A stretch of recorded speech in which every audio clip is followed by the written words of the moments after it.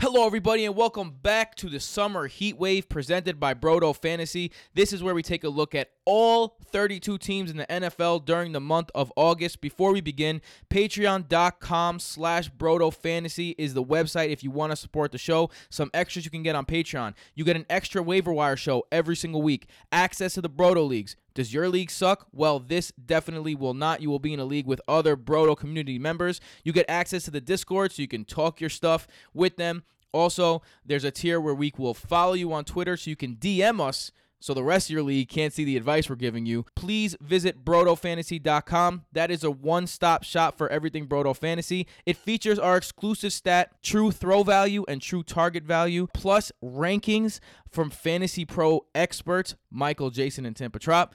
Waiver wires, start sit advice. Everything you need is at BrodoFantasy.com. Make sure to follow us on Twitter for up-to-the-minute TD updates on game day and up-to-the-minute start sit decisions. And, of course, YouTube.com/BrodoFantasy to see our lovely faces. So without any further ado, let's get it started.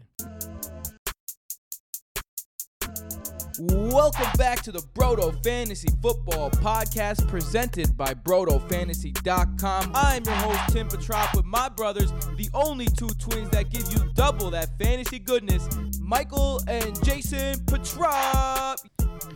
We are pulling back the steel curtain to expose the fantasy attributes. Big Ben. I'm pointing at Big Ben. That's right. Of the Steelers.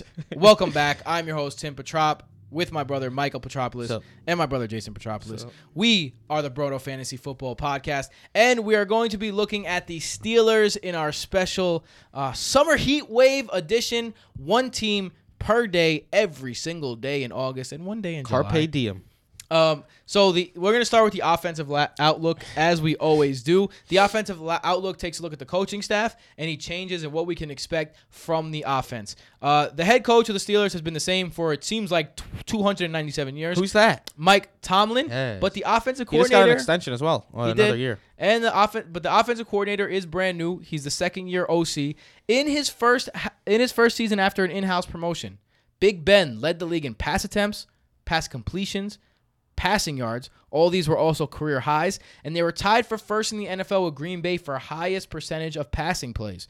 So Mike Munchak is gone as well. Yes. Which hurts a bit. So it's a brand spanking new system, a brand spanking new Steelers team. So let's get it started right away with the quarterback. Big Ben had his best fantasy season last year. Statistically, had one of his best seasons overall. With that being said, he is being drafted in around the 11th round right now. Is Big Ben a good value, and do you believe in him without Antonio Brown? Because if you take a look, and shout out to the fantasy footballers for this, if you take a look at Big Ben's numbers compared to Derek Carr's numbers, pre-AB, both of them, they're kind of similar. Now, I should let you know about this. 10 years ago, different type of league, so take that with a grain of salt. And different Big Ben. And a different Big Ben. Yeah, so, Michael, what do you say? Look, Big Ben threw for 5,000 yards last season on a ridiculous 675 attempts. That's you can't expect that again. So you can't expect him to end as QB3 again. But nobody is drafting him as a QB3 again. He's being completely discounted back to where you would expect Big Ben to be, so there's no risk in drafting Big Ben. Agreed. If you draft him expecting him to put up 5,000 and 675 attempts, probably not going to happen. But you're drafting him at basically his floor, because people are that far off Big Ben now after last season's explosion. And there's no reason to think that the Steelers' offense still isn't going to be a pass-heavy offense. And they're still not going to be in games where they're going to need to pass. And they're still not going to have weapons to throw to. Connor was effective out of the backfield. Juju's an absolute monster. Washington and Moncrief on the outside now. Vance Refrigeration should take a step up. He still has a bunch of weapons. No more Mike Munchak, so if the running game is slow, they're going to have to pass again. I mean, you're drafting Big Ben at such a discount that you're basically getting quarterback one for free. One question, though. Anomaly last year or a pattern that will continue to grow? The home road splits? Yes. That Big Ben was actually good on the road last year. Because in his that was random. Yeah, in his career, much better at home than on the road. So then you get another quarterback for his road games. That's what I'm saying. Either way. You get like a Jimmy G. Yeah, who did you mention that was the best on the road?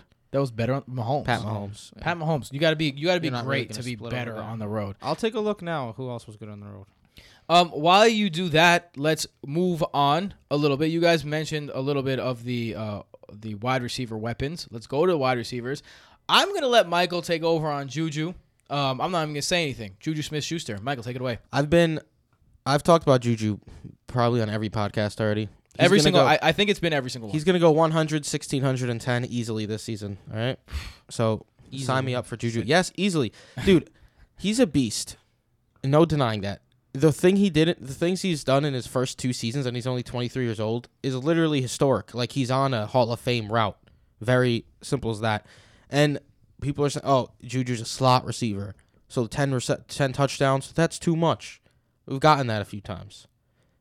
He was second in the league with 16 red zone receptions last season. The Steelers know what they're doing. The Steelers know what type of weapon they have. The Steelers no longer have Antonio Brown. Juju Smith-Schuster is going to go absolutely insane this season. Do you think that there is a situation where... No. You know what I'm going to ask? Where he doesn't live up to the hype? No, look, you said he was targeted 16 times in the red zone. That's probably because Antonio Brown was being doubled in the red zone the whole time. So is there a situation where the attention that Antonio Brown was getting actually falls on Juju's shoulders and Juju struggles a bit? For sure. That could happen. There's always some growing pains a bit trying to take over the number 1 spot, but I think Juju's certainly up for the task. Now, Juju has played in the slot 55% of the time last year, so definitely a slot receiver. So it looks like there's some wide receiver spots that are open on the outside. A couple of guys that could take this spot. Dante Moncrief, 21 career touchdowns, so he's one of those guys that could take some red zone targets away from Juju. Another guy, Justin Washington, 2nd-round pick of the Steelers. James Washington, excuse me. Shout out to Justin Washington, one of our good fans and friends. So 2nd-round pick. The Steelers always draft well, especially at wide receiver. Won the Biletnikoff Award for best wide receiver in the nation in 2007 at Oklahoma State. He was a non-factor last season, sure, but this is kind of what the Steelers do. They draft a guy, they develop him for a year, they get rid of the guy in front of him, and then they say, here, take over. Well, then why'd they get Deontay Johnson? Or Dante Moncrief.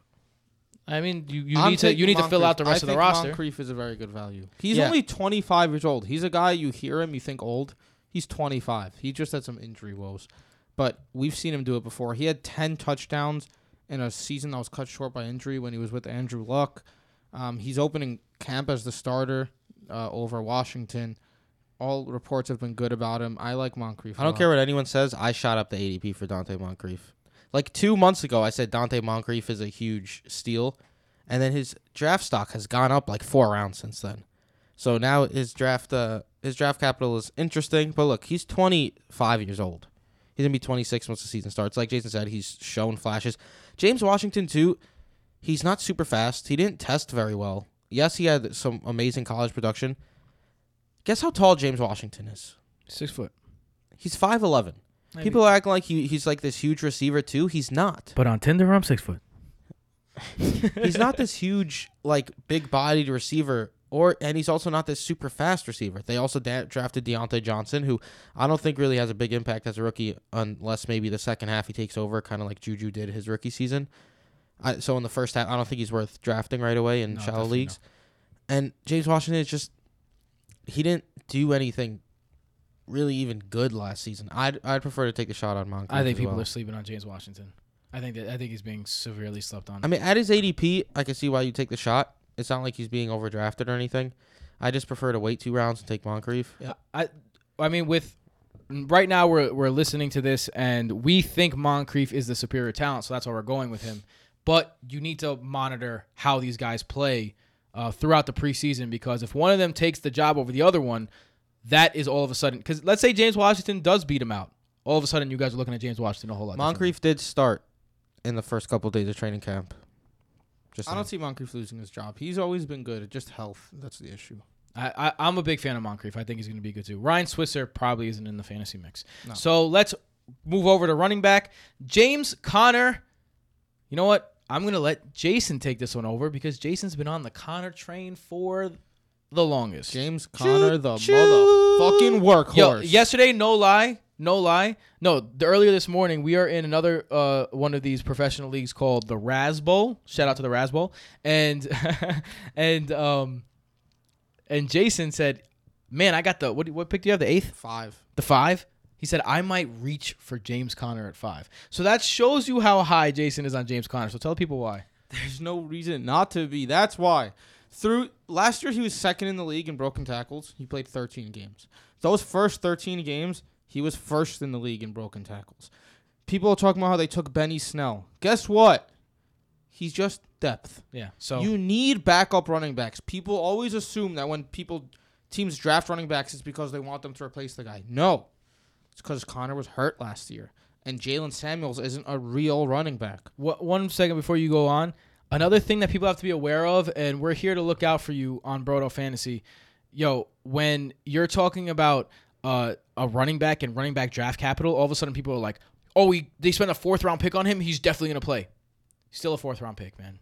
Still a 4th-round pick. Yes. I would say 3rd round is the cutoff for running backs. If it's a 3rd-round pick or more, then you take note. So I don't even think Benny Snell is good. Jalen Samuels isn't a real running back. That's why they brought in Snell. They talk about how the Steelers brought in Jalen Samuels, college coach. All right, fine. Samuels was stuck behind Nyheim Hines in college. So And he wasn't used as a running back in college. He was mostly used as a tight end. Exactly. So what do we have with James Conner? We have one of the highest rated PFF running backs. We have a guy who's had 1,500 scrimmage yards and 13 touchdowns in 13 games. We have a guy who was better than Le'Veon Bell in the first half of last year because he wore off a bit. First half of last year, he was better than Le'Veon Bell ever was with the Steelers. The thing is, he probably wasn't used to the conditioning. If you see him now, he's a beast. People always look at combine numbers. He's a beast now if you look at him. He's a completely different person. Yeah, he was going through cancer back in the day when that was happening. And he's just Shout a out beast to in him. general. And just real quick, Rashard Mendenhall, 1,350 yards and 8 touchdowns back-to-back years. So it's a Steelers running back. It's easy. Rashard Mendenhall sucked. James Conner is nice. Just draft James Conner. Let's go over to tight end. Vance Refrigeration. That's refrigeration, baby. We got Timmy to say it. Yeah. Timmy The just Office started now. watching The Office. I did. Woo! Yes. Steelers have the highest number of passes vacated by any team in the league this year. I think Vance benefits from that greatly. No more Jesse James. Ended as a tight end 11. What do you guys think about Vance McDonald? Draft him. If you're waiting on tight ends, draft him. He went, last year he went 604. Big upside. I could easily see him going at least 805 with all the vacated targets. Last year, McDonald and James combined for 80, 1,033, and 6. And our one injury away player, I'm going with Jalen Samuel. I think he gets the shot if there's no James Conner. I agree with Samuels. I think he's a better play than Snell. I'm going Deontay Johnson. Interesting. You could find us, all of us, continuing. Michael, you can find that at Michael_Petrop. Mike_Petrop. At Mike_Petrop. Jason I'm Petrop. going to get it right one day. Jason Petrop and at Tim Petrop on all social media outlets. Don't forget, BrodoFantasy.com. At BrodoFantasy on all social media outlets. Patreon.com/BrodoFantasy. The next time we come at you with the Ravens. We can't wait. We'll see you tomorrow. Peace out. Later.